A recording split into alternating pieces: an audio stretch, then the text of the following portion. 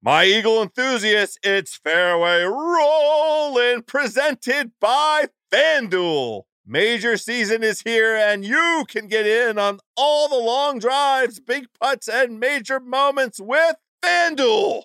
Check out live PGA Tour bets like longest drive, round leaders, matchups, birdie or better, and more. Plus, track every shot in the app and watch select par 3 holes while you place your bets. Download the app today and bet with FanDuel, the official betting operator of the PGA Tour. Ringer is committed to responsible gaming. Please visit rg-help.com to learn more about the resources and helplines available and listen to the end of the episode for additional details. You must be 21 years old or older and present in select states. If you have a gambling problem, call 1-800-GAMBLER or visit rg-help.com.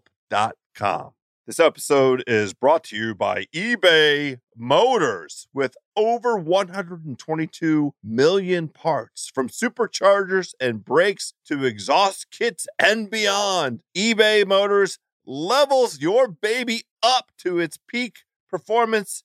And with eBay Guaranteed Fit, your part is guaranteed to fit your ride every time or your money back. With all the parts you need at the prices you want, it's easy to bring home huge wins. Keep your ride or die alive at ebaymotors.com. Eligible items only. Exclusions apply. Oh, man. This very special Open Championship recap edition of Fairway Rolling, brought to you as always by our great friends at Callaway Golf and Odyssey Putters. Odyssey dominated the Open Championship putter count, the number one putter this week at the Open with 65 in play, nearly 42% of the field. No other brand had more than 38 putters in play. In fact, Odyssey had more putters in play than the number 2 and number 3 most played putter brands combined. And you know who had an Odyssey in his hands? None other than Open Championship winner Shane Lowry. Played with a Stroke Lab shaft in his Odyssey EXO 2-ball putter. And did he miss a putt or what? He didn't miss the whole effing tournament. Get yourself over to CallawayGolf.com and click on putters, and you can see what I'm talking about amongst all of the beautiful offerings that Odyssey has, including that EXO 2-ball putter used by Shane Lowry. This episode of Fairway Rolling also brought to you by Destination Kohler in Kohler, Wisconsin, home of Whistling Straits, Black Wolf Run, and the 2020 Ryder Cup. Golf Digest has ranked all 4 Kohler courses in the top 100 of America's public courses. Those are courses that you can play, including Meadow Valleys, which is home to a golf hole number 14 called Nature's Course, arguably the most breathtaking hole at the entire resort. Gather your birdie buddies for the ultimate tournament-style summer golf experience. Get rolling to DestinationKohler.com to book your package today. That's DestinationKohler.com.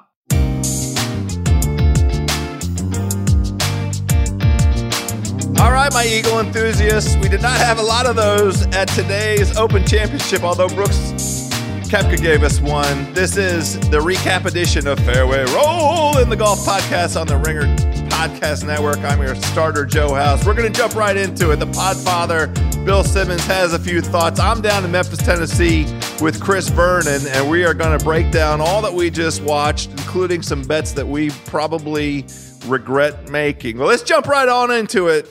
The first tee is open. All right, my birdie buddies, we are assembled. Chris Vernon and I are together in Memphis, Tennessee. We're looking at each other. We're actually sitting at his club, Spring Creek Ranch, just outside of Memphis. Looking at the 18th green right now because we're going to play some golf today. On the line right now, the podfather. We are all together for this coronation of the Forgotten Irishman. Bill Simmons, how you doing? I'm sad. My guy Brooks let me down. He finished 4th. I want more from Brooks. But the Irish guy winning in Ireland, I mean, come on. What's better than that? Well, it's funny. He was the so-called forgotten Irishman because obviously all the attention leading into the week began and ended with Rory. And then there was a bunch of Graham McDowell love because he lives in Portrush. He grew up in Portrush. And Darren Clark also got a lot of attention. His son, he's belonged to Portrush his whole life. But not, Shane Lowry lives like 4 hours away and maybe had the benefit of coming in under the radar. What do you think? I think we should give a little postscript for him in case something terrible happens to him tonight. I think he might have 150 beers. We just gotta watch out. There should be an alcohol monitor with him tonight. Everybody's gonna be buying him a drink, right? I'm worried. This is like our buddy Jacko from college. If he won the British Open, I think there's a 50-50 chance he wakes up the next day because he would try to have 200 beers and he would never want to turn a beer down. So that would actually have been more fun than watching the tournament today because the tournament was a foregone conclusion basically from the fourth hole on. I'm more interested in what happens to Shane now. Can he survive? The whole country is going to be buying him beers. I'm just now getting up off the ground because I cannot believe that House brought up Rory's name already. Let me start with this. Bill, you have known him for over 30 years. Yeah. What is the worst thing that House has ever talked you out of? Because him on Fairway Rolling last week, talking me out of Brooks Koepka plus 115 over Rory McIlroy is the worst thing that has ever happened in our young relationship. It's terrible. All of us wanted the Rory thing to happen because of the romance of an Irish guy potentially winning this. And then I talked to my 71-year-old father the day before the tournament, and I was like, House really likes Rory. And my dad's like, too much pressure, he'll choke. Too much pressure at home. He won't be able to do it. Rory's first round was unfortunately, I think, going to go on the resume for him long term. That was just so bad.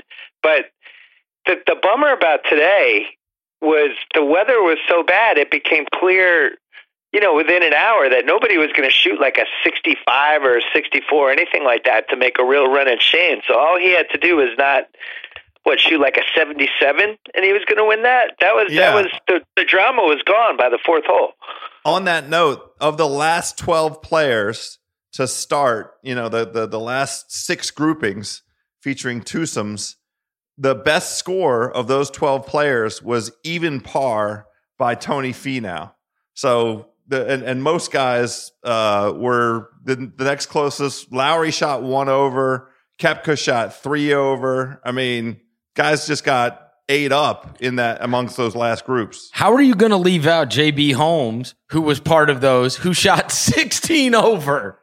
Well, 16 and took fucking 5 hours to do it. So that's the point to make about Brooks. It was probably the very worst possible pairing for Brooks Koepka to mount a run because Brooks is on the record as, and he's talked about it this year, being a guy that can't stand slow play. And already golf Twitter is populated. I'm looking at it right now with images of Brooks Koepka walking away from the green, with him pointing at his watch at an official. And the very first thing that our boy JB Holmes did, he teed off first. He piped one out of bounds left. So it took double the time for Brooks to tee off, and it was all downhill from there. I mean, it was the worst case scenario for Brooks to mount a charge. There was some good stuff on Twitter too about this, like him a couple times just turning and walking off the green before Holmes and fight. Yeah, I mean, it was a worst case scenario because there was a couple points when Brooks would hit a good shot, and then Holmes would hit a bad shot, which is compounded by the fact that he takes forever to shoot any shot. So, like, he had that. There was that one putt in the front 9 when Koepka had a chance. He had an eagle putt. It was makeable. It was right after he had all the bogeys. And then Holmes hit a terrible shot, and Koepka didn't hit the eagle putt for like 15 minutes. It was just sitting there forever. And I don't know. Maybe that's Brooks's kryptonite. Maybe, he finished, I think he went 2, 1, 2, and 4 in the 4 majors this year, which is just incredible. I mean, it's honestly incredible. But maybe his kryptonite for these golfers that are in a match play situation with him or Ryder Cup or whatever is you just go slow. You try to wear him down. You try to like knock him out of his game because he's definitely like a rhythm guy. He loves like just going up there and cranking it. And if you knock him out of that, maybe that would work. What was that? What was that old like William H. Macy movie of The Cooler, right? Where they have him like employed by the casino to walk around with people that are winning while they're gambling, and that's what JB Holmes is. We just stick JB Holmes with like anybody that's doing really well, and he screws everything up. Well, remember that happened at the major last month when Brooks was going on the run, and then who was the one that basically hit the CBS tower? Was that? Oh, that's right. Who was that, House? Remember that? That was a month ago. Brooks had all the momentum at like the 11th or 12th hole. It was Louis Oosthuizen on number 8. Yeah. Who ended up taking forever. He hit one into the ocean, and then they had to back. It was 8 or 9. It just took forever. Yeah, and Brooks got knocked out of this little run he was about to go on. But, you know, look, it's great that Shane won. It was great that he avenged the Open from a couple years ago. But I still think, like, this is the year of Brooks Koepka. He finishes 4th.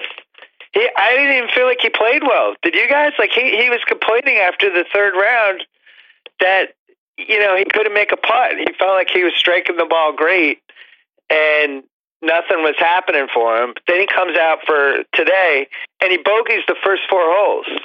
And at that point, it should be over. And I'm watching. I'm like, well, if he could just put together, then he gets an eagle on 5. And it's like, well, if he could put together a couple more birdies before the back 9, he could still make a run. Like, what golfer could be down? What was he down? 8 strokes heading into the final round, 7 strokes heading into the final round, bogeys the first 4 holes, and you're thinking, oh, he can still get this. It's an incredible year for him. That's the thing too, because we look at this and we say, like these last 2. In the end, we talk ourselves into, oh, don't you feel great for Gary Woodland? Don't you feel great for Shane Lowry? But it's unsatisfying, you know, like the guy in the lead that, yes, he takes all the shots and he keeps on playing well, but he just kind of holds everybody off.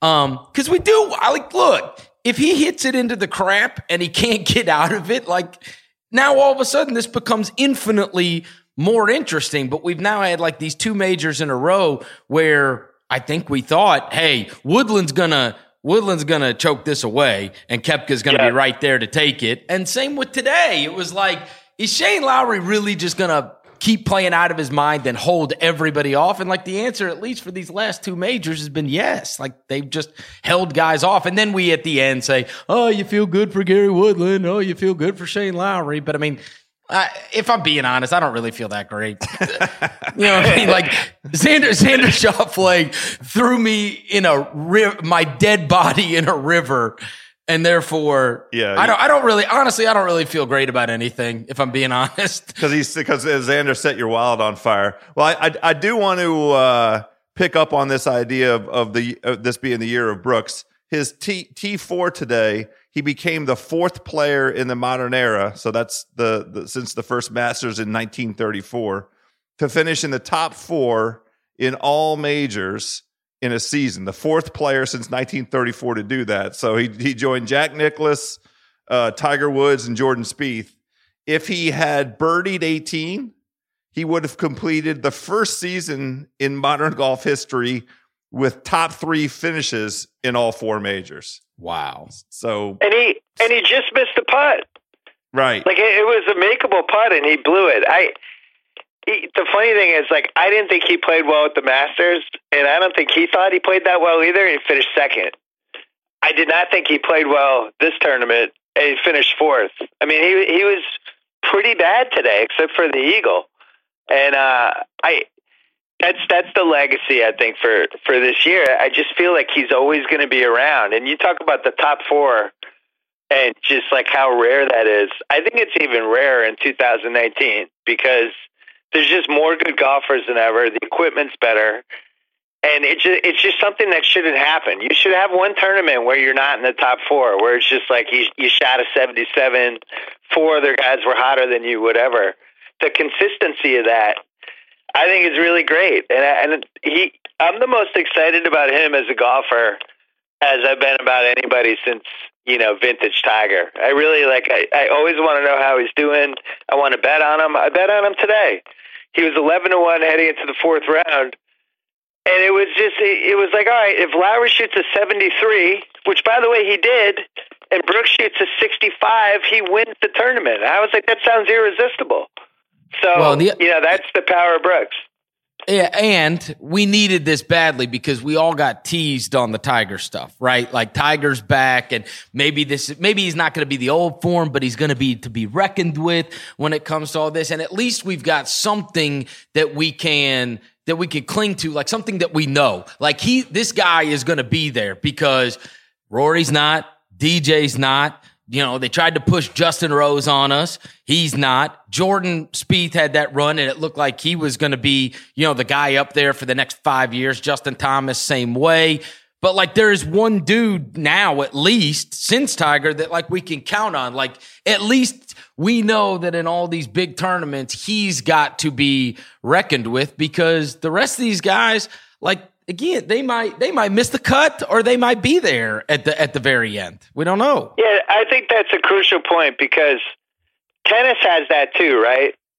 The women's bracket, when Serena's not in it, it just feels like a mad scramble. You have no idea who anybody is. You have no history with anybody, and you kind of use her as the measuring stick for what's going on. I think on the men's side, it's the same thing with Federer, Nadal, Djokovic. If those three guys aren't in the semifinals, you don't know what's going on. It just feels like they shook the snow globe. And I think with golf, Tiger was that guy for so long. Then we didn't have the guy. Then it was like we kept trying to figure out, is it this guy? Is it going to be this guy? Then Spieth had that really nice, I'm going to say 13, 14-month run when it seemed like he might be the guy. And then he wasn't. And Brooks has now done this. This is 2 solid years of him being the best golfer in the world by far. And I think it's going to stay. I think he's wired to do this. As always, my par-saving pals. Today's show brought to us by our pals at Callaway Golf, makers of the Chrome Soft X golf ball, which you can now get with triple track technology for advanced alignment. Just last week, Dylan Fratelli used a Chrome Soft X golf ball with the triple track to win the John Deere. He brought himself on over here to the Open Championship to Northern Ireland, kept playing with the triple track. He was inside the top 50 the entirety of this tournament. I think he finished inside the top 35. Callaway's featured triple track lines on the ball for improved putting accuracy. It uses Vernier Hyper Acuity. That's not Verno Hyper Acuity. That's Vernier Hyper Acuity to improve alignment compared to a regular side stamp. And it makes it very easy to line up putts with it. CallawayGolf.com. Check out the triple track technology on the Chrome Soft X golf balls. The interesting thing with Lowry, I saw on Twitter this stat, and we have to remember this next year. We'll just bet everybody that fits this category on within 2 or 3 places. Since the inception of the official World Golf Ranking, the average place of the winner of the British Open has been number 33. The average age over the last 50 years of the British Open champion has been 34.2. So let me tell you what place on the official World Golf Ranking Shane Lowry was entering this event. He was 33rd. And let me tell you how old Shane Lowry is. He's 34. So next year, we're going to sit down with the official World Golf Ranking, and we're going to find what we'll do. We're going to go 29 to 35, and we're going to look at all the guys that have the age range in there, and we just have to bet them. Why is this shit always so easy after we lose a ton? Why is it all you had to do was look here's the average. Why didn't we cover this last week? Yeah, he was 45 to 1, right? 66. 66. 56 to 1. 66. We're letting Tommy 66 to 1. Jesus, we're letting Tommy Fleetwood off the hook. No, we're not.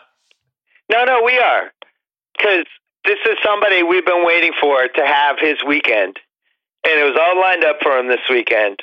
And once it got about 50 mile an hour winds, Tommy weighs about $120. And it just looked like at that point, am I taking the guy who looks like $120 and his locks are flowing behind him, and it looks like he's going to get blown over when he's hitting a 3-wood, or am I taking the stocky dude from Ireland who's played in shitty weather for his whole life and is like totally ready for this? Obviously, you're going with Shane. Two thoughts on that. In the first place, we've been calling him 3-round Tommy here on Fairway Rolling because this season he has not been able to string together 4 rounds, and he's had a couple rounds where a couple tournaments where it's like, hey, this could be a Tommy Fleetwood breakthrough, and then he has 1 round that sabotages it. But the thing that today dissuaded me from getting excited about Tommy, and I was having a little exchange on the text with Brother Verno here. We were like, hey, they're just getting underway. Should we live bet Tommy right now? And Fleetwood missed, like, what was it, a 12-footer, a 10-footer, a very, very, very makeable putt on number 1. And he missed it in a way that I did not like one bit. He waved at it, and it was a real sissy soft putt that fell off on the wrong side. And I said, nope, I can't do it. If he's going to come out soft like that, if he had made that putt and Lowry did indeed bogey the first hole, that changes the entire dynamic of how those guys feel about themselves and how they walk to the next tee, and it could change the tournament. But we didn't get it out of Tommy. He was 4 back heading into the last round. Lowry shot a 73 +1. So he didn't totally put the tournament away. He kind of, he left the door open. The alarm system was not on. The door was not locked. And Tommy shot a 75. If he shot a 69, we might be going to a playoff. 69 is not unreasonable. I don't care about the conditions. I know they were bad. I know they got worse as it went along. It started to look like Golden Tee when you're playing Golden Tee at midnight and you decide to play the pro version. All of a sudden there's 20 mile an hour winds. But, it was sitting there for him is the point. And it's understandable why he didn't come through in the weather. I get all that, but at some point he needs a moment. You can't just be I'm the next guy. Maybe, watch out for this guy. Like at some point you're in your mid-30s and you're not that guy anymore.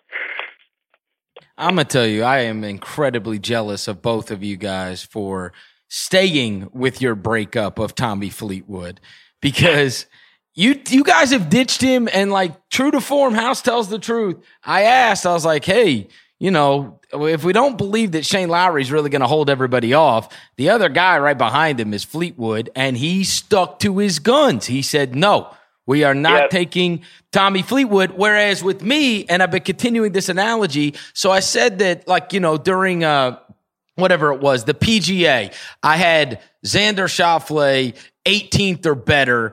Or it was roughly like that, right? And the guy bogeys the last 4 holes of the tournament and ends 19th. And I said, I'm done with him. Like an ex-girlfriend, I'm done. I've broken up with him.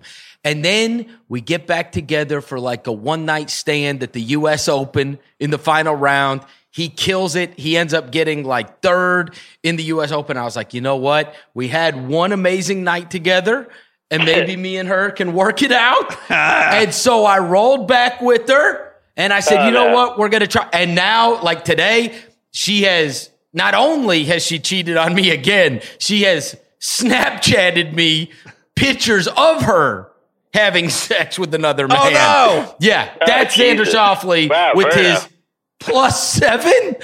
7? +7. Think of the children. House, maybe we should switch our affection and love for Finau. The No Laying Up guys tweeted this, and I knew he was doing well this year, but I didn't really think it was this good. Last 8 majors, 5 top 10s, 3 top 5s, and including the Masters where he dislocates his ankle, celebrating a hole-in-one on the par 3, snaps it back in, and then made the top 10 anyway. Maybe Finau should be our guy. Should we adopt him and dump Fleetwood? I'm ready. I'm ready to dump Fleetwood. I hate to tell you I've lived the Finau life, but I've lived it. And even in the problem is all the other tournaments. There's only 4 of these. So if you want to roll with Finau in the 4, go ahead.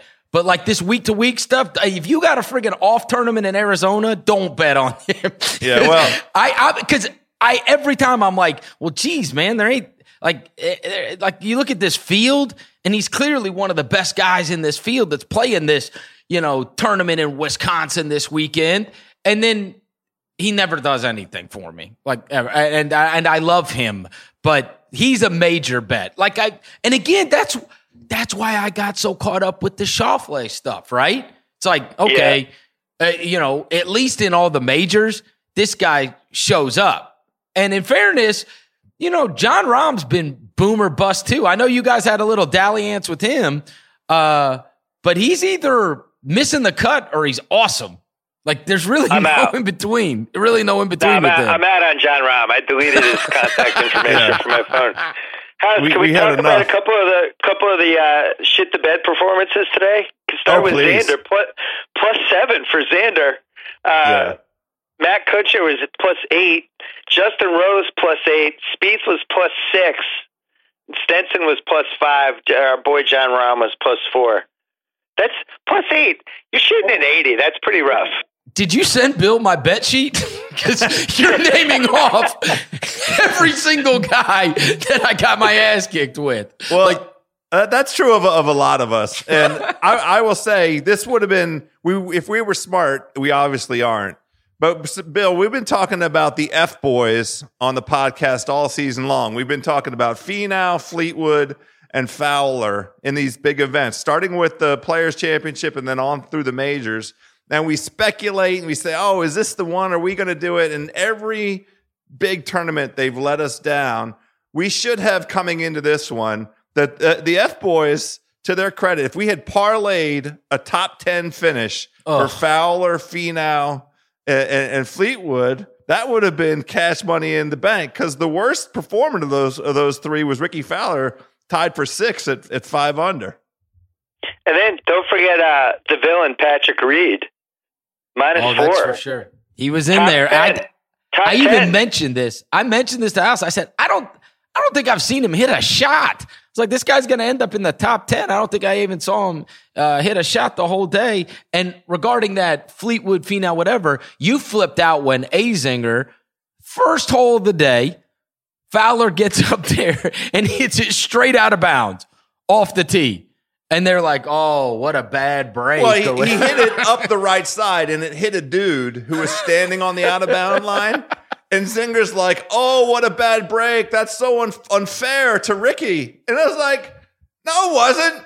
He hit the ball on the out-of-bound line. Like, if you hit it on that line, there's a possibility that it's going to bounce out. And it hit a dude and bounced out. So could it have hit the dude and stayed in? Sure. But how about this? Don't hit the ball dead right. And how about, if we're going to talk about who's unlucky, how about the friggin' dude that's standing out there? You feel like you might be safe with Ricky Fowler teeing off. Surely he's not going to hit me with the ball. Right. I wanted to mention the hole that Brooks eagled. I think that was the 5th hole. Yeah. Where you had a choice whether you could basically drive it for an eagle or be a little safer and try to get a birdie. I love holes like that. I just want to point that out. I feel like every major should have that one hole where somebody like Brooks is like, I'm strapping it on. I'm going right for the eagle, and if I get a hole in one, even better. And then there are the other guys who are like, I'm going to lay up a little short and try to chip this in for a birdie. I just love those. How long was that hole, House? I think it played at 560 or something like that, 570. But the yardage is kind of irrelevant because the wind, affects so much. But honestly, the big winner of this Open was the golf course. I mean, Northern Ireland showed out. It was spectacular. The first time in Open Championship history, they sold every single ticket to the entire thing, starting Thursday all the way through Sunday. And the difficulty that everybody forecasted, if there was any bad weather at all, we sure did see that come home. They sure did deliver that. And imagine if they'd kept the tee times where they were today. They moved them up because they were really worried about the weather interrupting play. But still, the last 10 groups, I think, were over par. It's just an incredible performance by the golf course. Yeah, I meant double eagle, not hole in one. The course kind of reared its ugly head that first day when Duval had the 14. What did he end up with, a 14? And somebody else got crushed. I think that's a British Open staple. Yeah. That in that first day, somebody just has to get annihilated. So at least there's a little bit of a fear factor. And even when you're watching on the fourth day and the leader is up, by 6 strokes, you still have that Duval hole in the back of your head. And you're like, well, if there's any major, somebody could shoot a 10 to blow a major, it's this one. Well, he did it. And then we had our boy JB Holmes shoot 16 over today. So it was at the beginning of the tournament and the end of the tournament.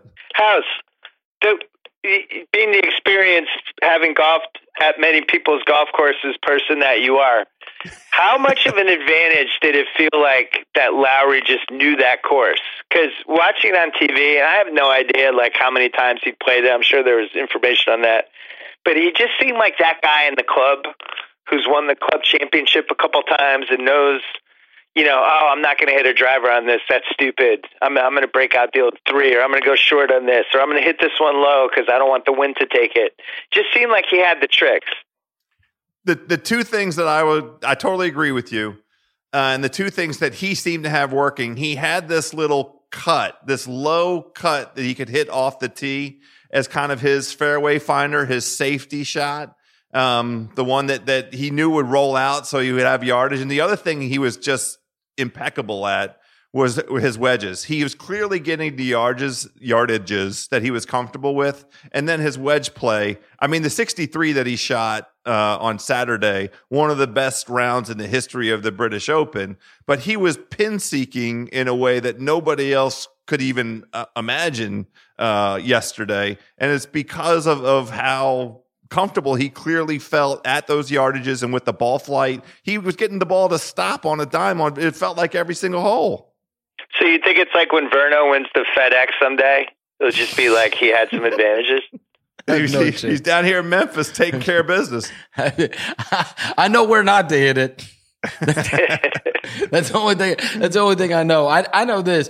That course, the weather made that thing impossible to predict. And I do think, in fairness to Lowry, it did make it all that much more impressive, because even if you're thinking he knows the course, even if he knows where to hit it, the winds are 20 miles an hour. It's pouring rain. The guy's got a umbrella that's having to cover him the entire time. Your hands are wet. And you've got all the pressure of holding everybody off. For him to never screw up, for him to never pull even the double, triple bogey down the stretch, it just never happened. So, I do have to give that guy a lot of credit. He held on tight. My biggest disappointment, and I can make this joke because I'm 25% Irish, when they cut to his family at the end, what is he, 33, 34? I thought he would have had 5 kids already.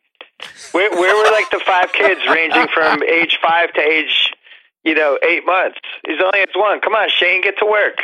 Have some more children. The Irish like to reproduce. We may not. They may not have just been invited. That's true. It's possible that they were all at home. Or the other option is the 200 beers tonight. There's the count on one in the oven. Oh yeah, Shane's having a kid. 10 months from now, lock it down. Shane Lowry Jr. I wish we could bet on that. Let's get that. His daughter Claret Jug Lowry. What's your new betting thing? You're allowed to put in props. I want to put in that prop. Will Shane Lowry have a kid in 10 months? Shane Lowry will have a kid within the next 11 months. Yes. Can I bet that Xander Schauffele won't? Those are 2 great ones. Put those in for us, Simmons. I have to go. Speaking of kids, my kids are about to cause a coup d'etat. I enjoyed it, fellas. Thanks for having me. Thanks, Podfather.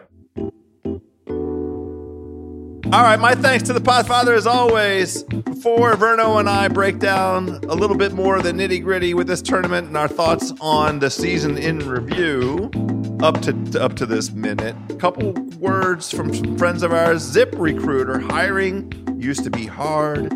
Multiple job sites, stacks of resumes, confusing review process. But today, hiring can be easy. All you have to do is go to one place to get it done. ZipRecruiter.com/Roto. rolling. ZipRecruiter sends your job to over 100 of the web's leading job boards, but they don't stop there. With their powerful matching technology, ZipRecruiter scans thousands of resumes to find people with the right experience and invites them to apply to your job. ZipRecruiter is so effective that 4 out of 5 of employers who post on ZipRecruiter get a quality candidate through the site within the first day. And right now, Fairway Rollin' listeners can try ZipRecruiter for free at this exclusive web address, ZipRecruiter.com/Rollin. That's ZipRecruiter.com/ROLLIN. ZipRecruiter.com/Rollin. ZipRecruiter, the smartest way to hire. Also, quick word from our friends at Destination Kohler. Birdie Buddies, this episode of Fairway Rollin' brought to you by our friends at Destination Kohler in Kohler, Wisconsin, home of Whistling Straits, Black Wolf Run, and the 2020 Ryder Cup. It's the first public course in a generation to host the Ryder Cup, and Golf Digest has all 4 of these Pete Dye designed Kohler courses ranked in the top 100 of America's public courses.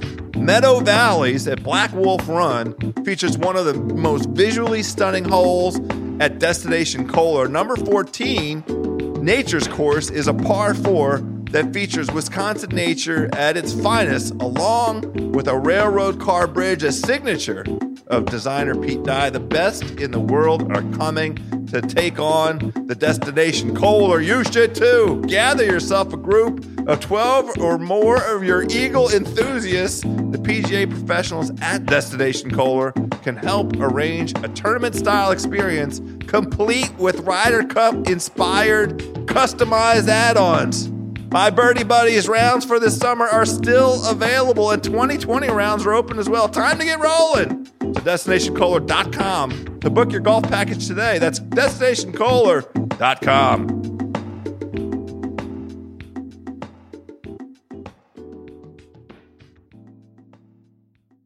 All right, Verno, there are still a handful of topics that we have to conquer here. Let's talk about the broadcast. So we both had, I'm down here in Memphis, Tennessee with you. We're on Central Time. We had to wake up early. And the prevailing experience, I'm in bed watching this, was, little chunk of golf, little story, commercials. Little chunk of golf, and it was the guys within kind of like 10 shots or so was about when I started to get interested. Within 10 shots of the lead, those are the guys that I was interested in seeing.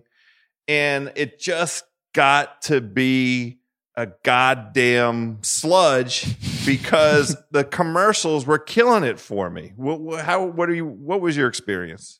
I am at least not, I don't notice as much when they split the screen.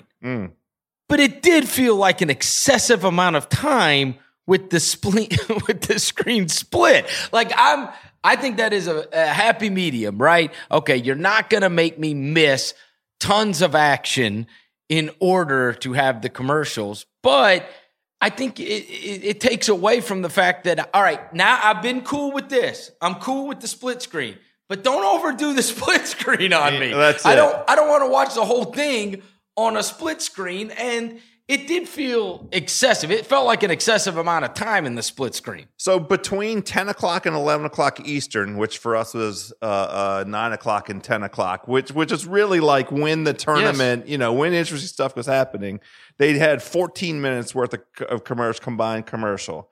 And the thing, I think the point that you're making, we have this experience now of being, I guess, spoiled, except for this is the best way to deliver this product. With the U.S. Open and the Masters, we have extended, uninterrupted play. We have a single sponsor, commercial sponsor, some company, Rolex, I think, does it for, I don't know. I don't want to give a shout out to the companies. I don't remember who does it anyway, but we don't have any commercials. We're able to just watch the leaders go play uninterrupted golf. Well, and it needs to be for golf. Like, could you imagine, like, all right, so a weekend ago, I don't particularly watch a lot of tennis. I go out of my way to watch Wimbledon.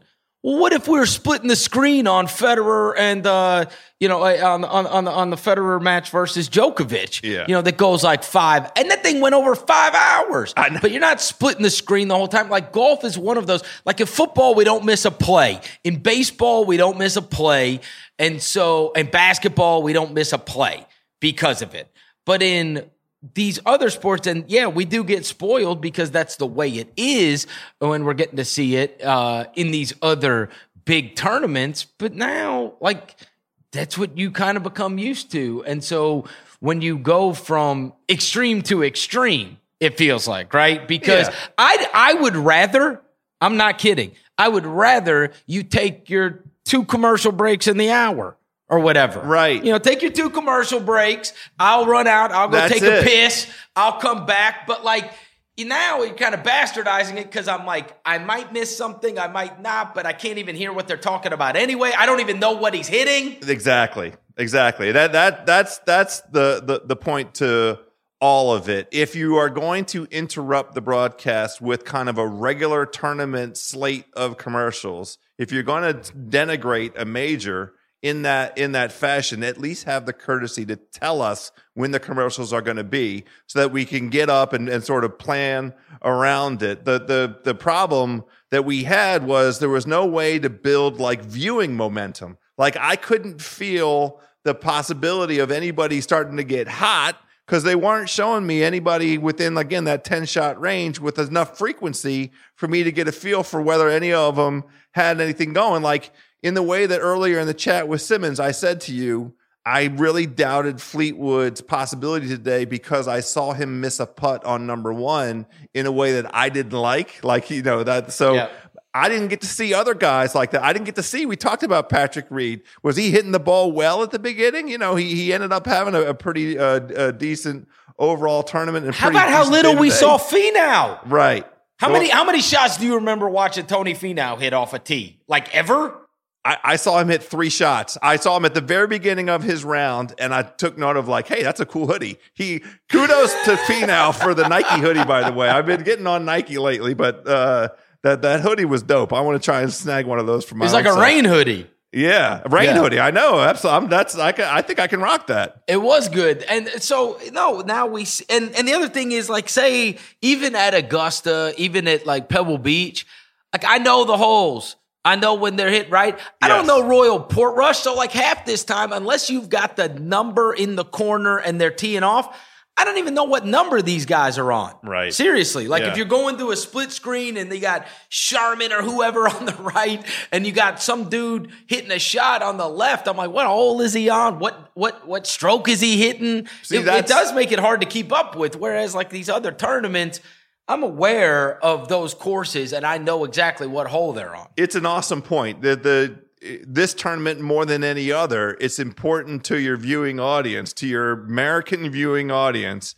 to keep them in the loop on what's happening, because most of us have not seen these courses with any kind of, our muscle memory in our brains is not recalling. And obviously Royal Portrush, where they haven't been in 61 years, none of us have ever seen it. So Sunday, when all eyes are on you or on your broadcast, you need to be mindful of the education component. We need a lot more information as we watch this golf broadcast, this major golf broadcast, than the other majors. We need a lot more. Well, and here's another hole with a lot of long grass on the outside of it and a bunch of sand. That's the other problem. Yeah. It's not like every hole had, the par 3 that they kept showing guys, the 190-yard par 3, like that one I became familiar with that hole. Because guys are just trying to sting the ball low and land it on there because it goes downhill.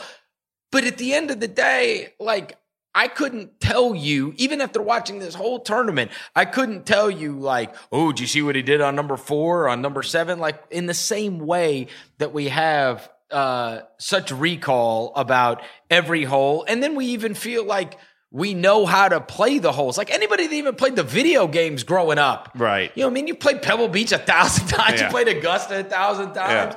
Right. How many times you played Royal Portrush?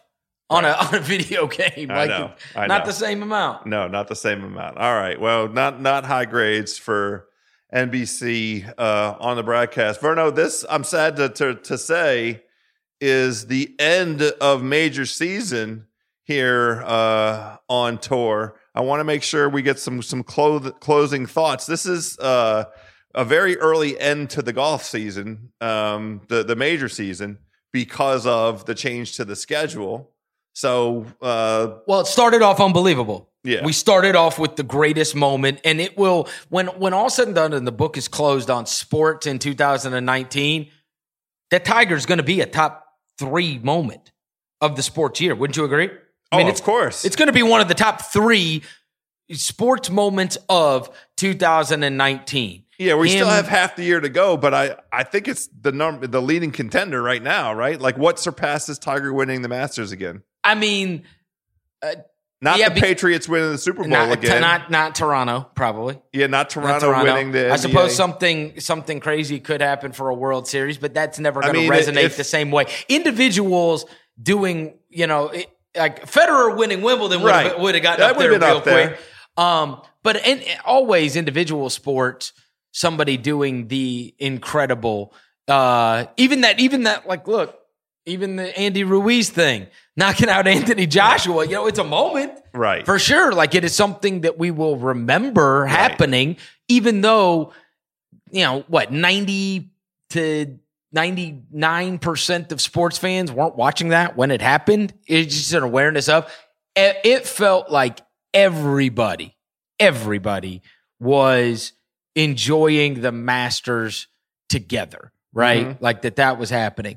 So I do think with the major season over, while the last 2 became, I would say, a little underwhelming, not as a slight to Woodland and Lowry, but simply as it's always better to have a dominant figure in the individual sport. The same way he was talking about Serena, the same way as you want to see Usain Bolt race, the same way you wanted to see Mike Tyson fight or Anderson Silva when he was kicking, no pun intended, for the UFC. Like, you want to see the dominant figure, and especially after the PGA, it's like, damn, man, Brooks is going to be the guy. He's going to be the one to be reckoned with. And he was the guy to be reckoned with, but we had 2 game competitors in the last 2 majors where Woodland was in the lead, and then we're going into Sunday, we're going, really? Is Gary Woodland going to hold everybody off? Like, there's a lot of pressure here. And the answer was yes. And with Shane Lowry, we did the exact same thing. Really? Is Shane Lowry going to hold everybody off? And the answer was yes. Yeah, I distinguish the U.S. Open from the Open Championship that just ended in the following way. Brooks did come out and put pressure. I mean, he came out and strung together birdies and immediately put himself, it was clear what he had bad intentions on that Sunday. And he did have the sporting public, the sporting world, it was prime time on Father's Day. Brooks Koepka making a charge. And it lasted all the way up till, he missed the birdie putt on 18 because Woodland was so far right on 17 that he had to chip it. You still wonder what might have happened to him if he heard the roar of the crowd on 18 had Brooks got that birdie putt in before Woodland chipped on 17. So that one at least had drama. Up to those holes. This Open Championship with Lowry, that was just a coronation. Nobody got within four shots of the closest Tommy Fleetwood got to him was 4 shots today. Yeah. So that's right. And he did have a chance. He did have a chance on the one that he finally got a bogey out of Lowry. Problem is Fleetwood double bogeys it. Yeah, that's right. On 14. Well, the guy that had statistically possibly the best season going certainly into this event, and then after this event, his stats probably took a little hit, was Rory McIlroy, because he started off the season with a whole string of top 6 finishes, and he showed up a couple times on Sundays with the chance of going out and winning tournaments, and then he went and won the Players. You're really going to bring up this guy's name again. All right, anybody can go back to the last Fairway Roll. The first subject I bring up was how much money can we put on Brooks versus Rory in the U.S. Open? And that worked out famously. Great bet. I turn around and I say, House, you're never going to believe this. This guy is plus 115 against Rory McIlroy. Allow me to remind you that there's only 2. Now the list moves to 3, or I guess it grew bigger this weekend. But going into this tournament, only 2 guys had beaten Brooks Koepka thus far, and those were Tiger Woods and Gary Woodland. That was it. And here I am looking plus 115 in the face. And I ended up going with Brooks over DJ as the big one, which worked out great. But I may never forgive you for the. I mean, that is it's Brooks Koepka versus Rory McIlroy. Well, here's the mistake: we should have done Brooks against everybody because there weren't any matchups of Brooks versus Shane Lowry or Brooks versus Fleetwood. All the Brooks bets were Brooks versus McIlroy, Brooks versus Tiger, Brooks versus DJ. I think there were 5 bets. He beat them all. I mean, and the only one that I was on was Brooks versus Tiger because I didn't like what we heard out of Tiger at the beginning of the week. And we this is what we need to cover because we have not spent a lot of time on this. We hoped that after the U.S. Open, we haven't seen him play since. We know that the record is bad for guys that have not played since the U.S. Open. By the way, Schauffele falls into that category. Thanks. But anyways, I didn't listen to that stat regarding him. So we had hoped against hope that, like, okay, as the season goes on, like, we're on to something. This is going to be, is he back in the sense that he's going to be in contention? And his whole schedule, as he has said many times, is based around the majors. And so that's when we get our hopes up the most. Now, in fairness, you did not feel good about this at all going into the tournament. You stated this last week.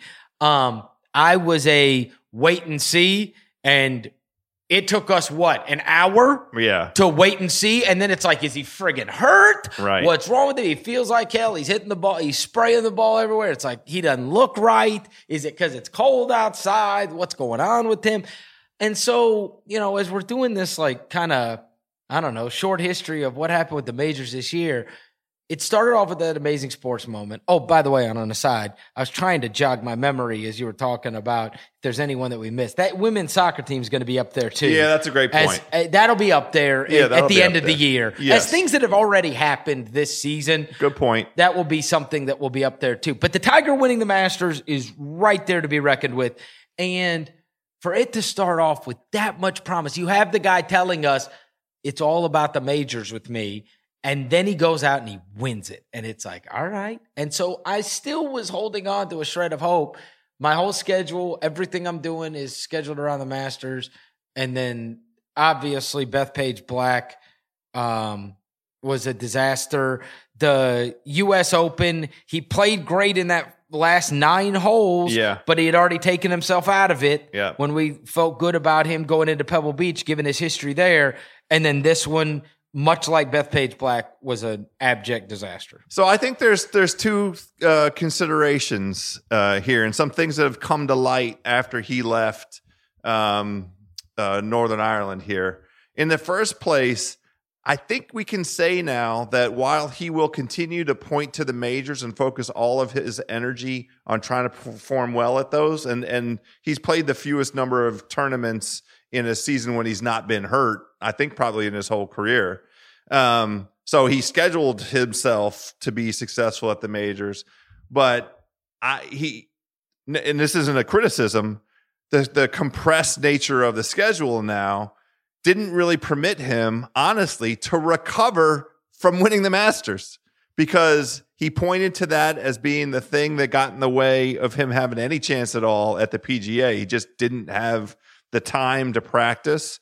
And then between the PGA Championship and the U.S. Open, I don't know, it sounded like he was in pretty positive, both physical and mental state entering that U.S. Open. So I'm not sure what to attribute the inconsistent play there. And then he took that full month off, but he filled it up. He was not practicing. He went to Thailand with his family. He went and visited with his mom and his mom's family. He took his kids. He's exhausted. And then he was waking up. We saw on Instagram, waking up at 1 a.m. to start acclimating his body clock to the Northern Ireland time. I mean, he finished, missed the cut on Friday and said, I just want to go home and go to bed. He was exhausted.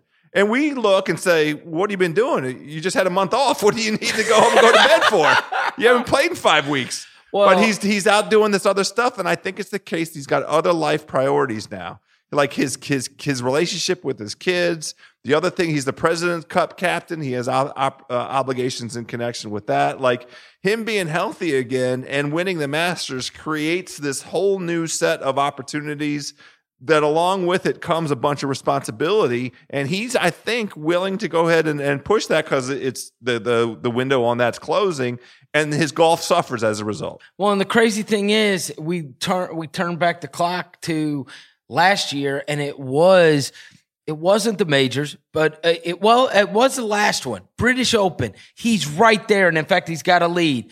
And then he ends up right there at Bellerive. Yeah. And he's got a chance. And then he wins the tournament to end the year. Yeah. Then we turn around this year. He wins the Masters. And it's like, there had been a trajectory. Yes. And that felt like a culmination of, rather than, like that, all right, he's trending up.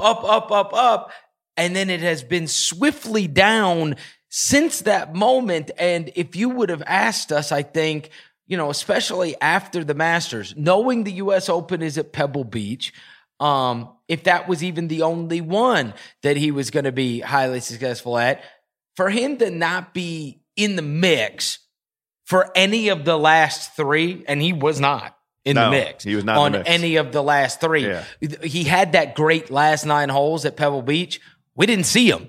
He wasn't even on TV. They showed him like on 18. Yeah. That was the only time we saw him. You're right. And that was it. So, and then obviously Bethpage, we don't see him on the weekend. And then at this one, British, we don't see him on the weekend. And so it's interesting to see, even it's weird how it's fluctuated. He was so great at the end of the season, right? And then the Ryder Cup, we just want to erase that. Well, because that was another one where he just needed to go to bed. Like and him getting on a plane after winning East Lake, winning the Tour Championship at East Lake, and then getting on a plane and flying to France.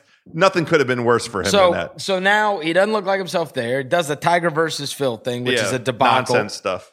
But then cranks it right back up and wins at Augusta. And we're like, okay, this is more like what we have seen. We saw him put together these unbelievable rounds like several times. Yeah. And the stats were all with him too. Like all stats guys were saying like, look, he's playing this as well as, there were some stats that he was doing as well as 2000 Tiger. Right. Like that's how good he had gotten. Yeah.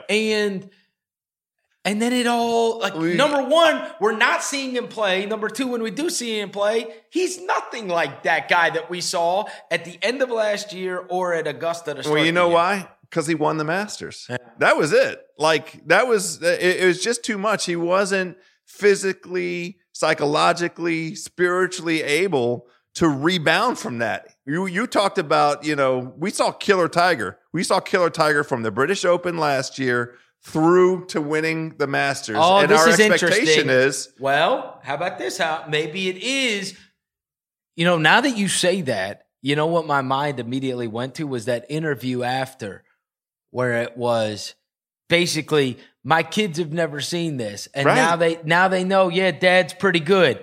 And it's like, I know that sounds, kind of flippant to say. I know maybe it doesn't sound flippant. You and I both have children. Yeah. Like, what if that's what really mattered to him, right? It was really about, hey, I don't want this to be YouTube videos or old videos that my kids see. I want my kids to see that I can still do this. And so that becomes the most important thing to you. The most important thing to you is to prove to not only yourself, but now in front of your kids who are old enough to remember that Dad can do this and he can be the best golfer in the world. And you get to see him as the best golfer in the world. And so when he did that there is that's almost like, when we talk about a basketball player having a contract year, right? Yeah. Like the contract. That's right. The contract to attain. You said it. Was this moment of,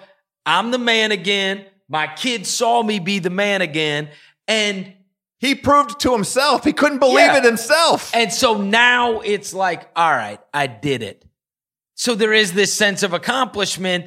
And I don't say that sense of accomplishment made him feel satisfied. I just think that it created a level of just opportunity and pressure he was restored as the face of golf, as the public face of professional golf. That very top of the mountain face of golf, and the entire industry and the whole sporting world is like, Tiger is back. Yep. And so it just created its own type of just pressure is the best word I can come up with on his time, on his mind, on his body, that he didn't have the ability to say, oh no, let's not do this stuff. Let's ignore these opportunities. I'm sorry, kids. I'm going to have the girlfriend drop you at school. No, he didn't do any of that. He's like, let's hear what are the opportunities. He celebrated for 2.5 weeks. We know that. Yep. And then he just lived that public life as a restored champion. My birdie buddies, today's Fairway Rolling brought to us as always by Callaway Golf. Callaway has its own podcast network. So in addition to listening to this great content, you can get yourself over to CallawayGolf.com. They have a media button there, all kinds of great shows. They have brand new Ship Shows, which is their insider marketing folks breaking down all things Callaway and things going on in the golf world. A new Fitting Room podcast, which is their tech guys talking all things with the fittings and so forth. Putting podcast and Girls and Golf podcast. They have a lot of interesting stuff going on. The Callaway Golf Podcast Network.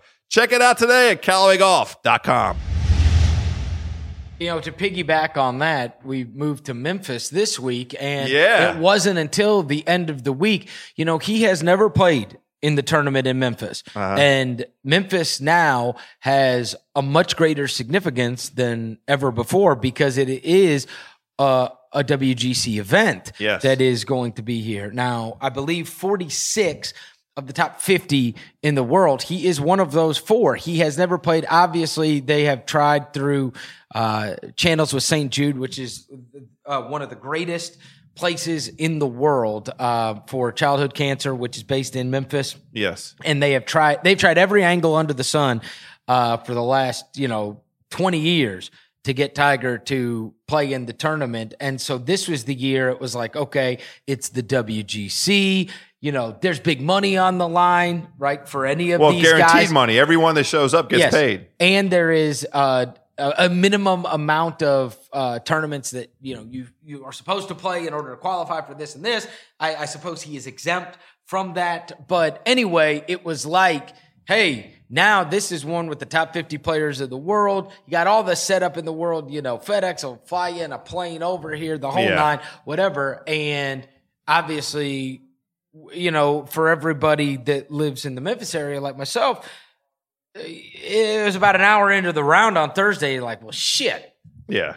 he ain't coming. You know what I mean? Like, he may just withdraw. Yeah, right. Like, something is awry. Right. So, like, is he going to even play this out? Yeah. Is he even going to play the Friday round? Like, he looks like he needs to fly home now, much less, commit because the deadline was Friday.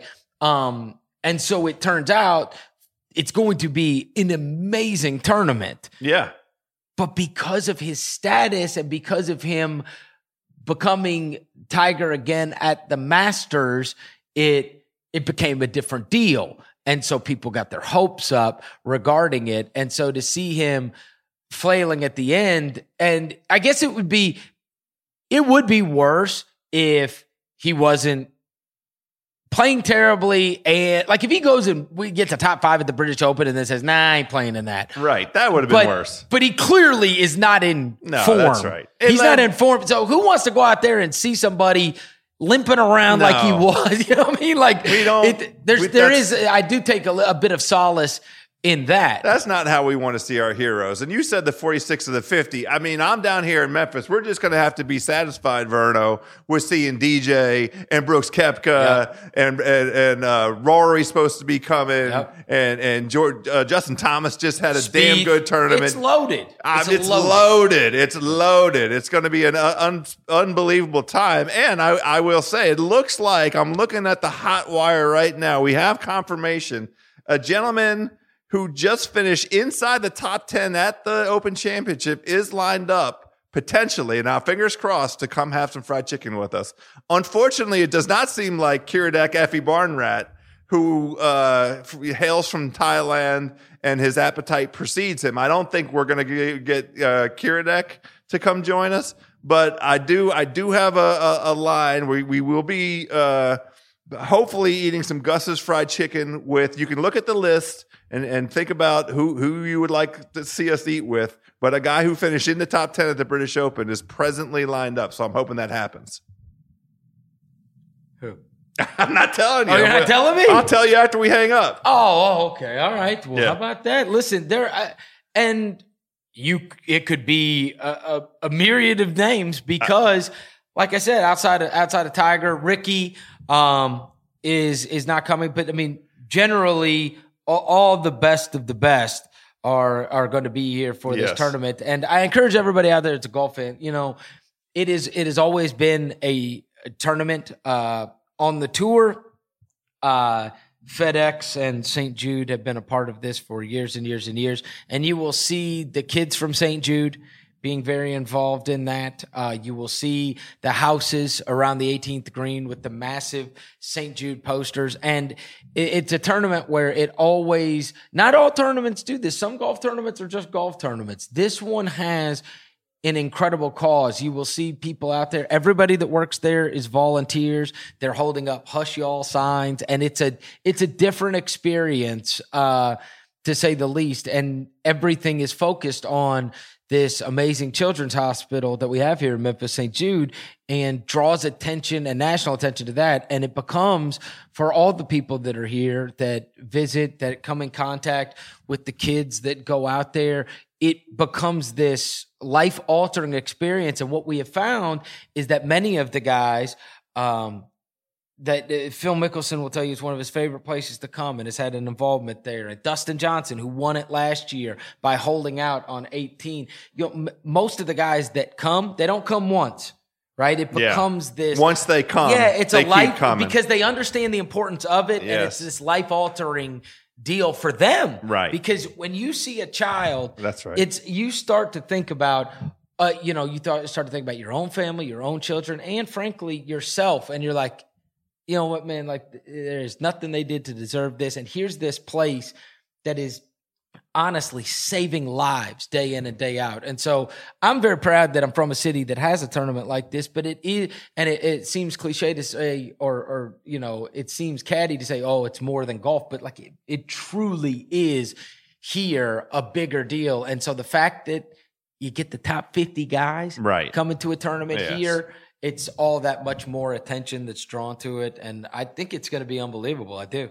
Yeah, I mean, I'll just give that shout out to FedEx throwing its weight behind and making sure that this WGC, getting that WGC status for a tournament that's very, very deserving on the tour calendar, to have that charity receive the prominent attention that it deserves. Now, all of the tour events have charitable affiliations and associations, and they're great. And the tour raises a ton of money for charities across the year, but this one is always, such a prominent and well-deserving charity, and one where we're all familiar with it. It has, properly achieved national acclaim for the work that it does on behalf of these kids. And so, associating the very, very top of the golf world order with this event, it just feels right.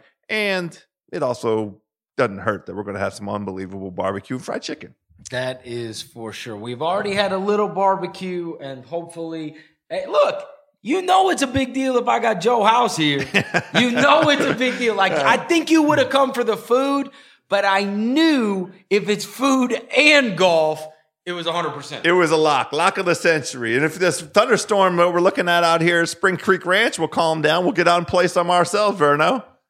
I promise to honor Xander Schauffele today and be an epic disaster. Okay. Done. We're not going to do any better than that. Verno, thanks as always, my man. Thanks for coming to Memphis, House. I love it here. All right, my par-saving pals, there we go. Thanks for listening to Fairway Rolling, part of the Ringer Podcast Network. We're off for a couple weeks. We're going to take a break just like Tiger. But we shall be back as the FedEx Cup gets rolling along here. Hopefully with a couple more winners, but certainly we'll be tracking our boy Brooks Koepka and all the young fellas as they get after it. Until then, let's hit them straight out there.